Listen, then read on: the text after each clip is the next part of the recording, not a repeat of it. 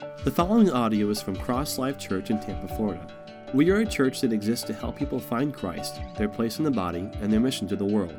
Our calling is to raise leaders and plant churches. So if you live in the Hudson area or near West Chapel, you can also check us out at one of our other locations. For more information, visit us at crosslife.net.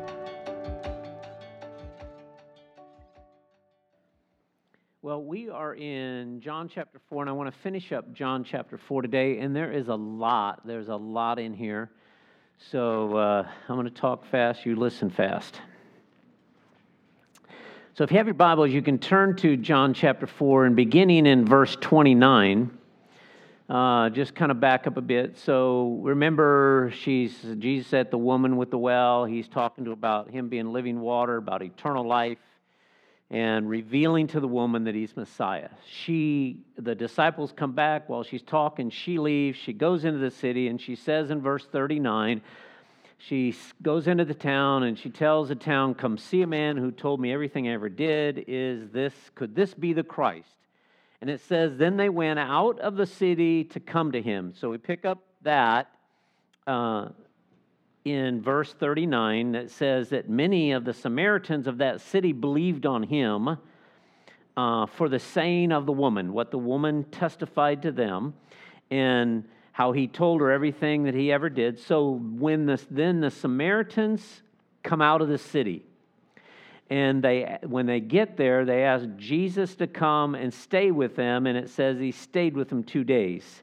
And then verse 41, it says, and many more believed on his own word. And then the people said to her, they said, you know what?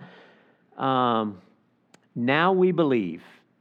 So she testified to them. They go out and they see for themselves. They say, now we believe. Not because of what you have said. But it's interesting. What she said started them on a pathway.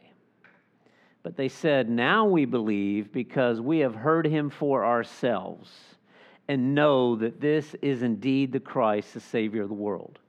So in verse 42, this woman, if you could think about it, this woman was a link.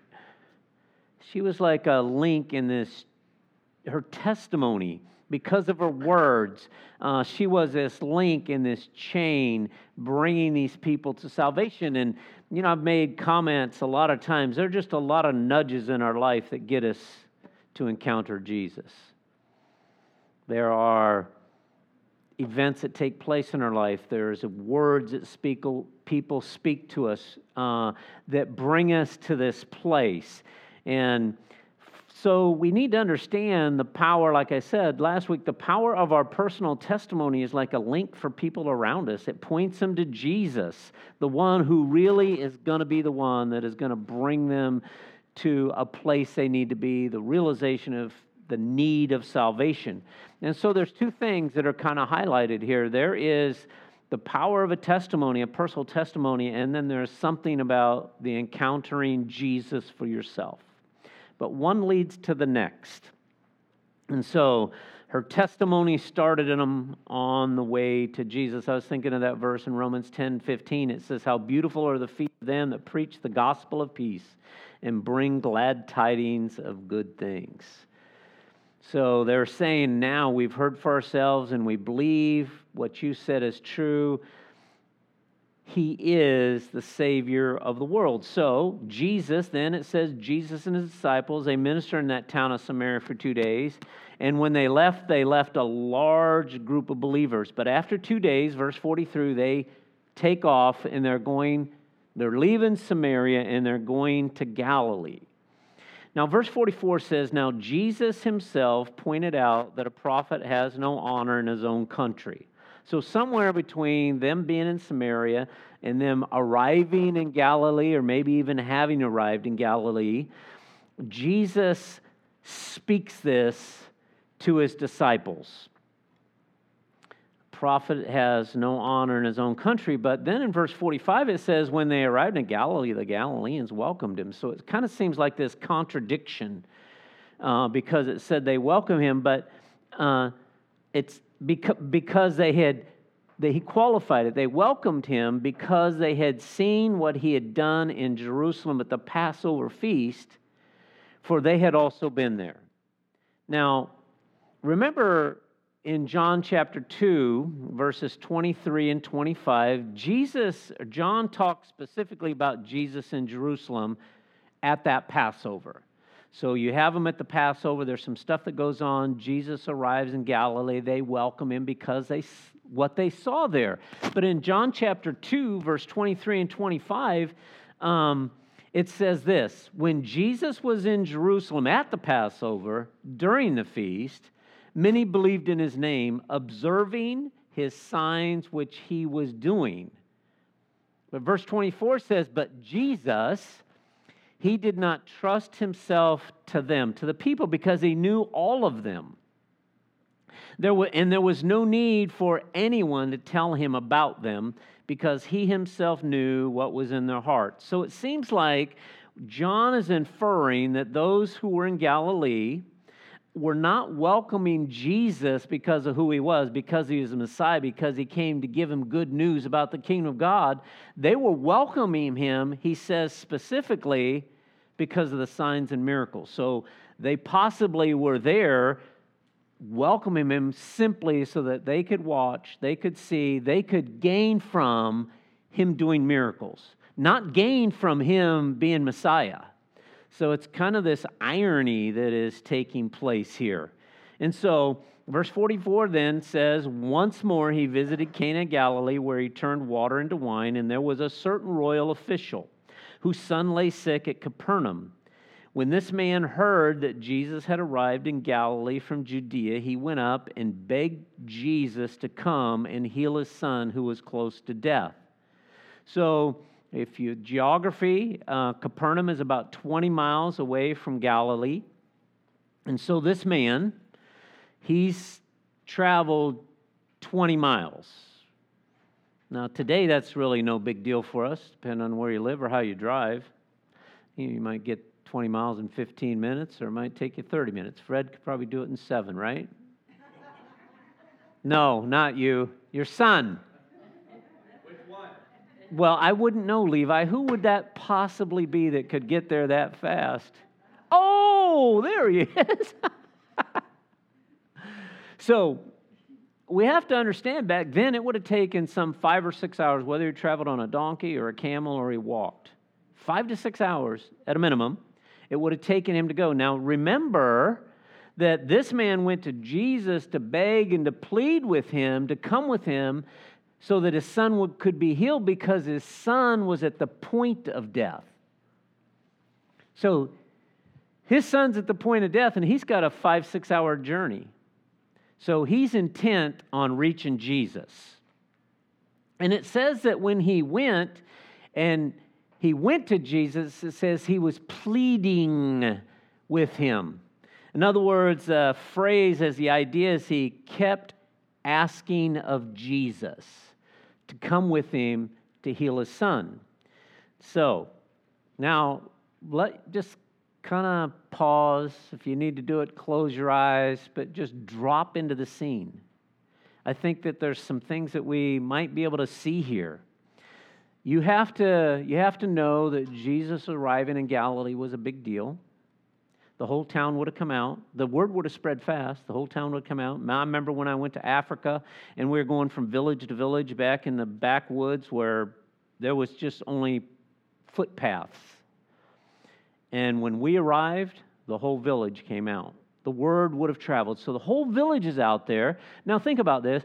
The whole village is out there because Jesus, this miracle worker that was in Jerusalem at the feast, healing people, doing signs and wonders, is in our town. So it's not hard for me to imagine that the whole town's come out. They're grabbing everyone who is lame and sick, and they're coming out and they're pressing around Jesus. Kind of reminds me of the woman who had the issue of blood, where it says that she had to push her way through to get to Jesus. Now, this is the scenario. This is the scene. And this guy traveled 5 or 6 hours. His son's at the point of death. He's got this desperation to get to Jesus. So I don't know how big that crowd was. And I'm sure that the crowd, it was noisy. I'm sure there was a lot of commotion. I'm sure that there were a lot of people shouting things out to Jesus. Heal my son. Do this for me. Do that for me. He's there. And John said, we're going to see specifically, that was the implication. They were just wanting him to do something for them. They weren't gathered around Jesus to hear about him being Messiah, Savior of the world, about entering into the Father's kingdom. That's not why they're all coming out pressed around him. The majority of the reason John is stating they come around him so that they could get something from him. So here's the situation. A huge crowd, and then there is this persistent man. Remember the story of Bartimaeus, a blind man sitting by the road, and he hears that Jesus is coming, and he cries out, Jesus, Son of David, have mercy on me. And the people going, shh, shh, be quiet, be quiet. And it says, but as he approached, he yelled all the louder. In other words, it was as he continued to approach, Jesus continued to approach, he kept getting louder and louder until Jesus finally said, hey, bring him to me. And when they brought him to him, Jesus says, what do you want from me? And so, thinking about those two scenarios that are there, this man, what's in his heart and what he's wanting for Jesus for his son. Now, here's the thought. This nobleman, so all of Judea, this man's in Capernaum. Jesus arrives in Judea, Galilee, 20 miles away. This man heard Jesus was there. So the man had heard about Jesus. And this probably wasn't the first time he had heard about Jesus. He just heard that Jesus was there. Because the word about Jesus was all over. But this man didn't go to Jesus until his son was near death. That's what moved this guy. Otherwise, if his son would have never been dead, he might never have gone to Jesus. So I said that the reason the people are out there, Jesus reveals it in verse 48. He said, you know what? Unless you people see signs and wonders, you will not believe. So all these people around him shouting things, and Jesus basically rebukes them and says, you know what? It's not just about the signs. You need to see more than the signs. And to me, the admonition that John is getting at with Jesus is almost like to the people, are you prepared to believe that I am Messiah? Because that's where you need to get. Signs and wonders are one thing, but they point to who I am. And they point to who I am so that you might believe who I am, so that you might have life through his name. That's John's topic, remember? That's why John is writing. It's almost like, believe in me, and then you will see who I really am. And so, this was one of the main criticisms that Jesus leveled against the Jews, especially the religious leaders. They were constantly demanding a sign that he was who he said he was, right? And here's the funny thing. He was doing all kinds of signs that pointed to who he was and who he said he was. But they refused to believe them.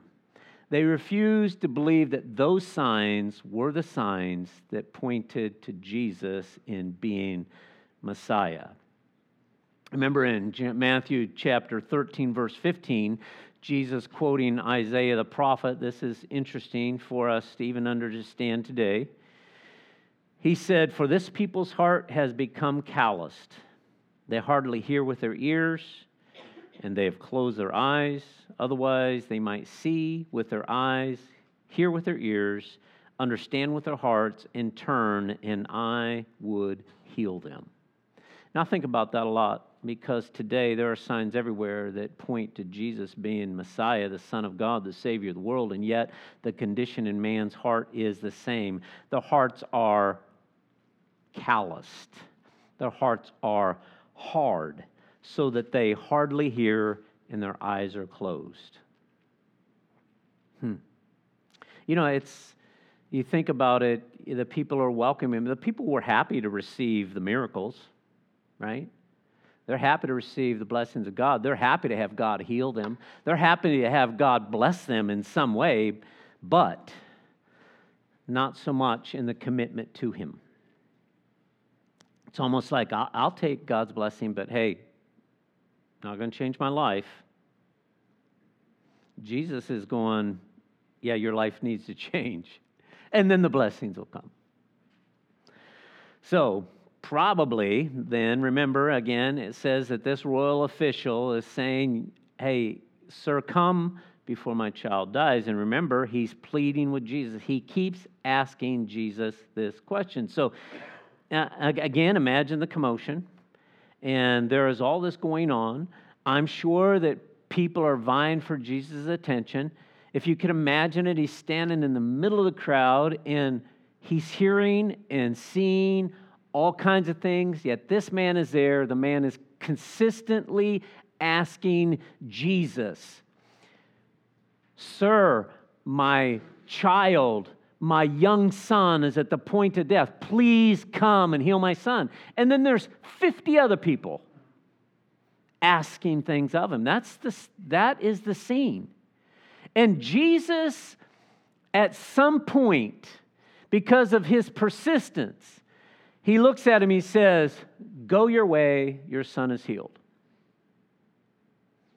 And the guy's going, "Whoa, hold up the bus." Now, I don't know. Think with me if I'm thinking correctly about this. Jesus tells him, "Go, your son will live." Now, again, he came to Jesus because he heard that Jesus goes into towns and he performs miracle and he heals people. That's what he believed for. So it's almost like, the man, he went to retrieve Jesus to bring him back to heal his son. And it's almost like, I believe because of all that I've heard that if you come with me, you can heal my son. But when Jesus tells him to go, your son will be healed, it's almost like Jesus knows what's in the mind. The guy believes that if Jesus comes with him, his son could be healed. And Jesus is basically saying to him, "You go and your son will live. Can you believe me for that?" That just has really hit me this week. What did the man do? It says he took Jesus at his word. And what was the result of it? His son was healed. And I think often for us, it's almost like, can you believe me for that? Jesus has spoken. God's word is his spoken word to humanity. Can you believe that? So in whatever situations you find yourself in life, he's already spoken. Can you believe what he has said? And can you go your way? Can you get to the place where you encounter Jesus, he somehow says something to you, reminds you of his word? Can you believe him for that? Can you go on trusting that he will do what he said he would do? Can you believe him for that? Can you believe him at his word? Trusting that the evidence of your faith will be there at the end. The miracle was performed when the man believed, but think about this, the visible evidence was further on down the road. And for us, it reminds me of Hebrews 11:1. What is faith? It is the confident assurance that something we want is going to happen. It is the certainty that what we hope for is waiting for us, even though we cannot see it up ahead. I love that Living Bible translation. Now, don't think that you're going, "Hey, what I want is, how do I do this from young to old?" it's all the same. Gold and glitter. Jesus is not talking about any of that. It's about wanting the will of God in our life, the things of God in our life. It's believing for those things that God says that He wants for us. Trusting that evidence, I love that, trusting the evidence that faith will be at the end. It will be ahead of us. And then here's the beauty about that. Well, I think we can testify to it, to all of us can, because at sometimes we needed to believe God's word. And then when He comes through, you believe again in the certainty of His promise and of His work in your life. So you get to believe, and then you get to believe again. I love that. You're in a tricky spot, whatever it is. And whatever it is hitting your life, there's that happening, and yet there is in you, because the Spirit of God is in you, there is that believing. Then at some point, that manifests itself, and then there's your believing again. How good. It's kind of like what happened to this guy. He believed. He saw his son alive and living, and he believed again. He believed more certainly about who Jesus was. And so for us, it's the same way. We believe, then we get to that place where God does what only God can do, and we get to believe again. The certainty of His promise that He's spoken to us in our lives. Right? It says, so the man goes on. Verse 51, but while he was still on his way, his servants met him with the news that his boy was living. And then the man inquired. This is interesting. The man inquired as to the time when his son got better. And they said to him, well, it was yesterday at 1 PM, the fever left him.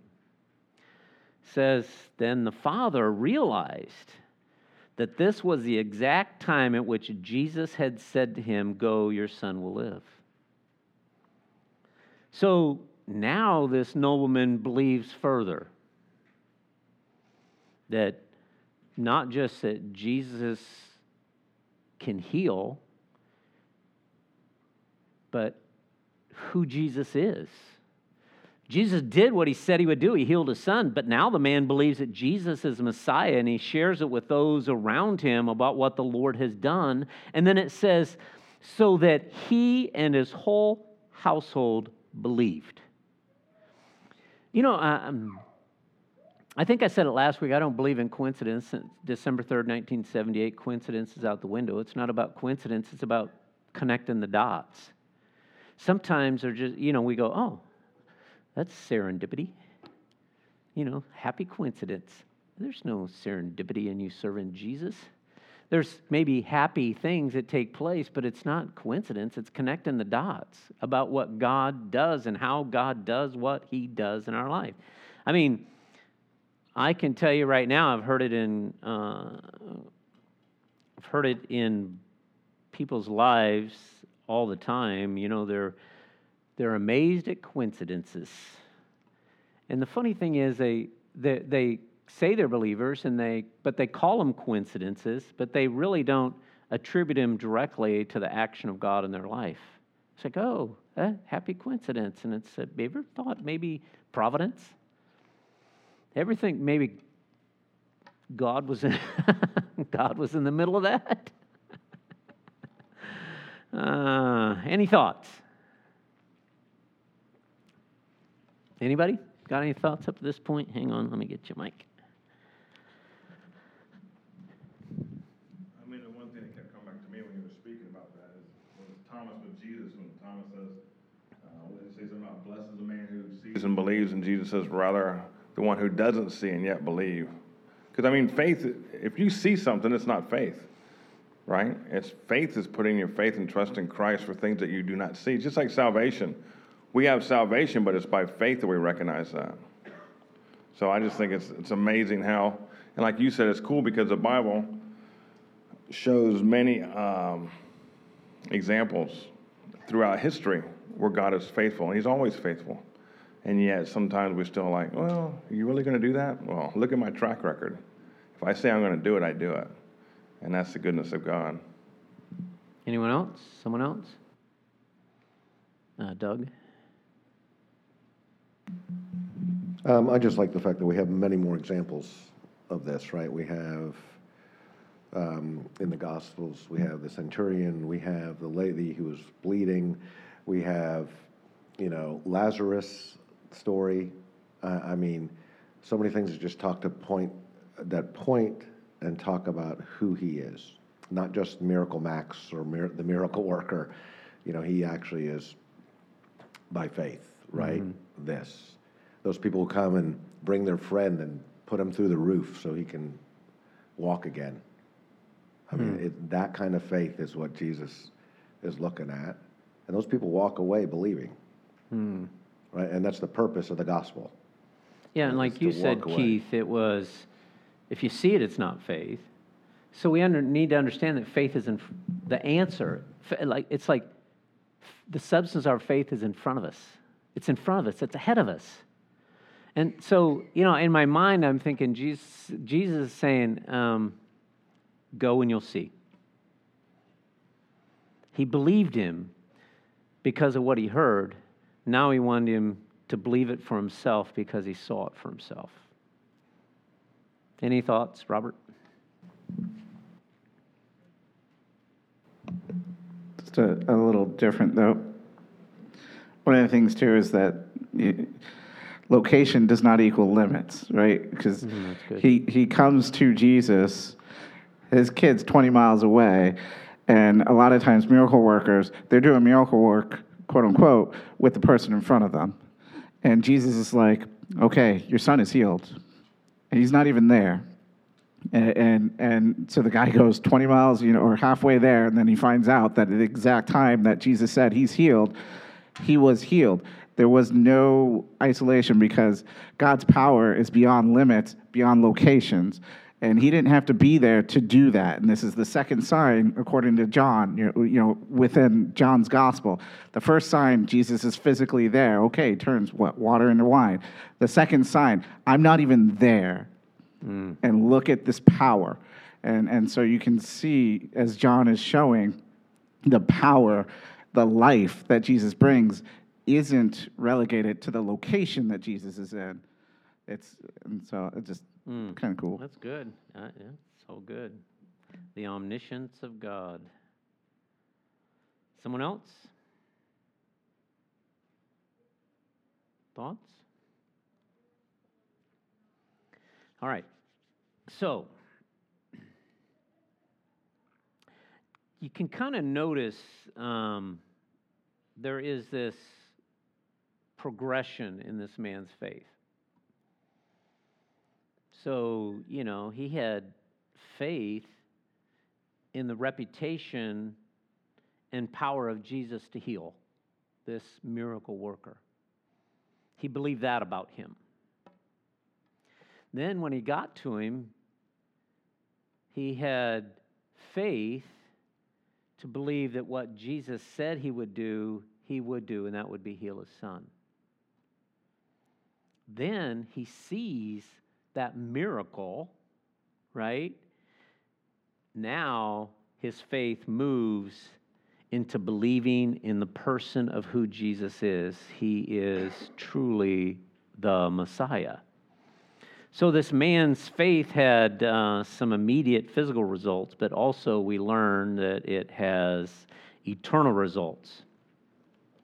Now, it's interesting to note that in this healing, it was faith that produced this miracle of healing, and then the miracle of healing produced faith in Jesus being the Messiah. And so signs and God doing miraculous things among us isn't specifically for the sign. The sign is to get you to see the reality of who Jesus is so that you might believe in him and have life. And this is what John has been talking about. This is what, back at the end of the book, he tells us when you go to the book, from the front of the letter, I'm writing these things.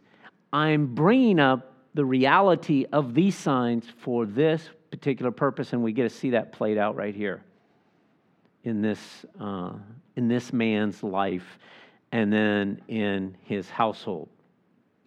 So it all started, this whole thing started because of this man's dire situation. It all started because he heard that Jesus had the ability to meet a need. And how often, I wonder, when we're sharing our testimony, how it sparks hope in people's lives that Jesus can meet their need. See, it's just often it's like we gotta have a wealth of knowledge before we can say anything, and that's not true. We testify to our encounter with Jesus. So my encounter and my testimony was, man, I was running after all these things, and come to find out I didn't need to run after them. I had an emptiness in my life, and I had no idea what the emptiness was there. I was trying to fill with everything else, and poof. Others come, are drawn and find hope in Jesus because of other things, because of a need in their life. Yes, everybody has a need in their life for salvation. There is this vacuum in God's life. God has set eternity in the heart of man. Yes, that's there. But there's all kinds of other things that people are in dire situations about. And then they hear about a hope. Me being a Gideon for a few years back when I owned my business, I can't tell you of the hundreds of testimonies that I got to hear and read about people hearing about Jesus because of their situation and finding hope in Jesus for their situation. They heard, and so they went, so to speak. They did what I did. Look, God, if you're really there, I'm screwed up. If you're really there, I guess I just need you to show me. Pray that prayer once, see what happens. He will begin to move on your life. Good stuff, right? So, another thing that I think we need to understand is, and that we need to keep in mind, is that Jesus' physical gifts are not his greatest gift. Look at, it's appointed that a man die once. So what's the greatest gift that we can receive? Is it healing? No, it's not the greatest. Is it a great gift? Yeah, it's a great gift, especially if you need healing. It's a great gift. The greatest gift is salvation. And we get to see this played out in this man's life. For his son, he's crying out for his son to live. His son lives, but he and his household get the benefit of not just a physical gift that was on his son, but a greater gift, which was eternal life through Jesus Christ. All right. Any thoughts? Tony?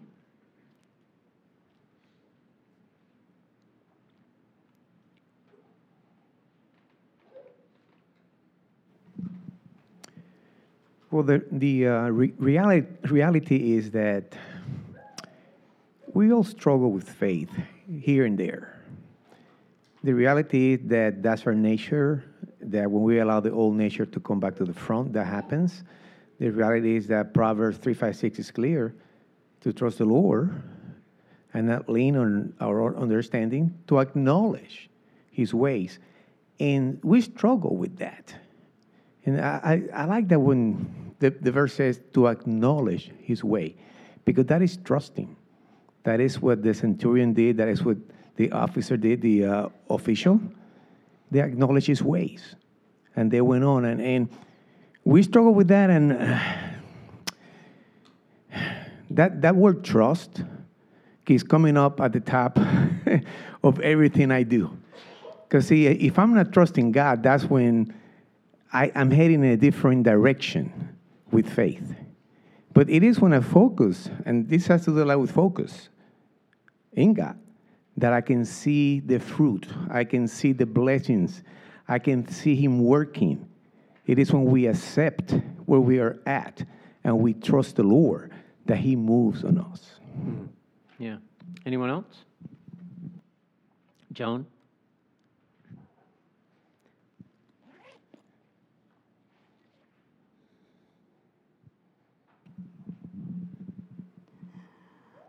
Yeah, I just want to share about divine appointment, because I believe that wherever Jesus went and people went, there was a divine appointment. But I want to put it into the day and just share something that God showed me. As I've been very close, as you know, with Dyra and Kiyomi and the Baker family, who's not here today but will be next week. And her mother-in-law said to me this week, it's just kind of hard to believe that my granddaughter's going to have surgery. And they couldn't find no doctors. But they came to this church. And in sharing with him, it was mentioned that they had gone to doctors, no one could help. And we mentioned that Drew was a pediatric surgeon.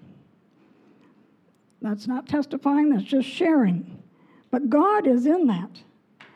So we got the telephone number to him. He called Drew, and Drew told him about a group of doctors at All Children's Hospital.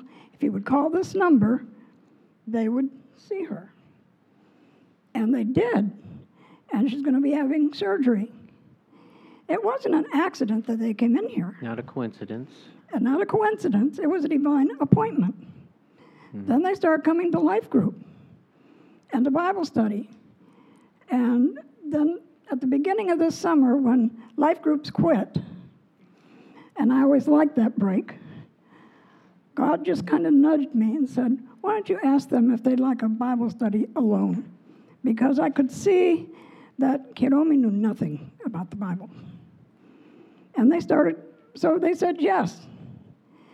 And we've had trouble meeting and getting together, but we have gotten together and we have shared. And Kiyomi said, I met with her alone this last Thursday. She said, I don't know why, but I didn't want to meet and I was going to go away today. But I just couldn't. That's a divine appointment. We met, and in the process, she accepted Jesus. And she needs a lot of prayer because she accepted as much as she understands. But it's a beginning. And she said, I've gone to 6 or 7 churches. I never feel like I could get in. And I came to your church, and we all feel a part. And I think divine appointments are important. And it's not always just telling someone about Jesus. If you are a believer and you share with people, they begin to ask you questions, and then there it goes. That's good stuff. All right, well, let me finish up. Okay. Let me just finish up real quick.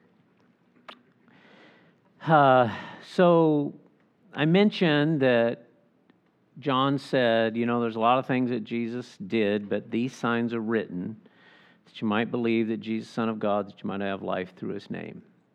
Well, in verse 54, and Robert brought this out, I'm glad he brought out what he did. It says, this was the second sign that Jesus performed after coming from Judea to Galilee. Okay, so the first sign that Jesus did was the sign of changing water into wine. And when we talked about that, the big idea of that was transformation. Jesus' coming is bringing transformation. Transformation from an old system to a new system. Transformation from following God's law, trying to do God's law, to God's law dwelling in our life and Christ living in our life, enabling us to do what God is wanting out of our life. So this first sign, the idea was about transformation. And the second sign, the healing of the nobleman's son, does a couple things. It reveals the power in Jesus' word. It reveals the power of the omniscience of God. That, like Robert said, 20 miles away, Jesus didn't even have to be there. There was no boundaries to the words of Jesus. And so there's power in Jesus' words, and he grants life through the power of his word. It's amazing how we can pray for somebody here, and they could be wherever, and God touch their life. There's testimony after testimony after testimony. And then also these first two signs. I don't really know what to think about it all together, but both of the first signs had a certain hidden aspect to them. I mean, the wedding at Cana, they didn't even understand that Jesus transformed the wine, except those that were carrying it. They're going, whoa, what happened here? Maybe the disciples that were right there that saw it. So there's this hidden aspect. There's also this hidden aspect in Jesus telling, I'm sure that the whole crowd didn't follow the guy to see if the son was going to get healed. But the guy believed, and his son 20 miles away was healed, and those people had no knowledge of what was going on. So, not everything Jesus does is visible to others. But everything Jesus does has the ability to transform us and reveal to us who he is, so that we might believe and find life in his name. Amen?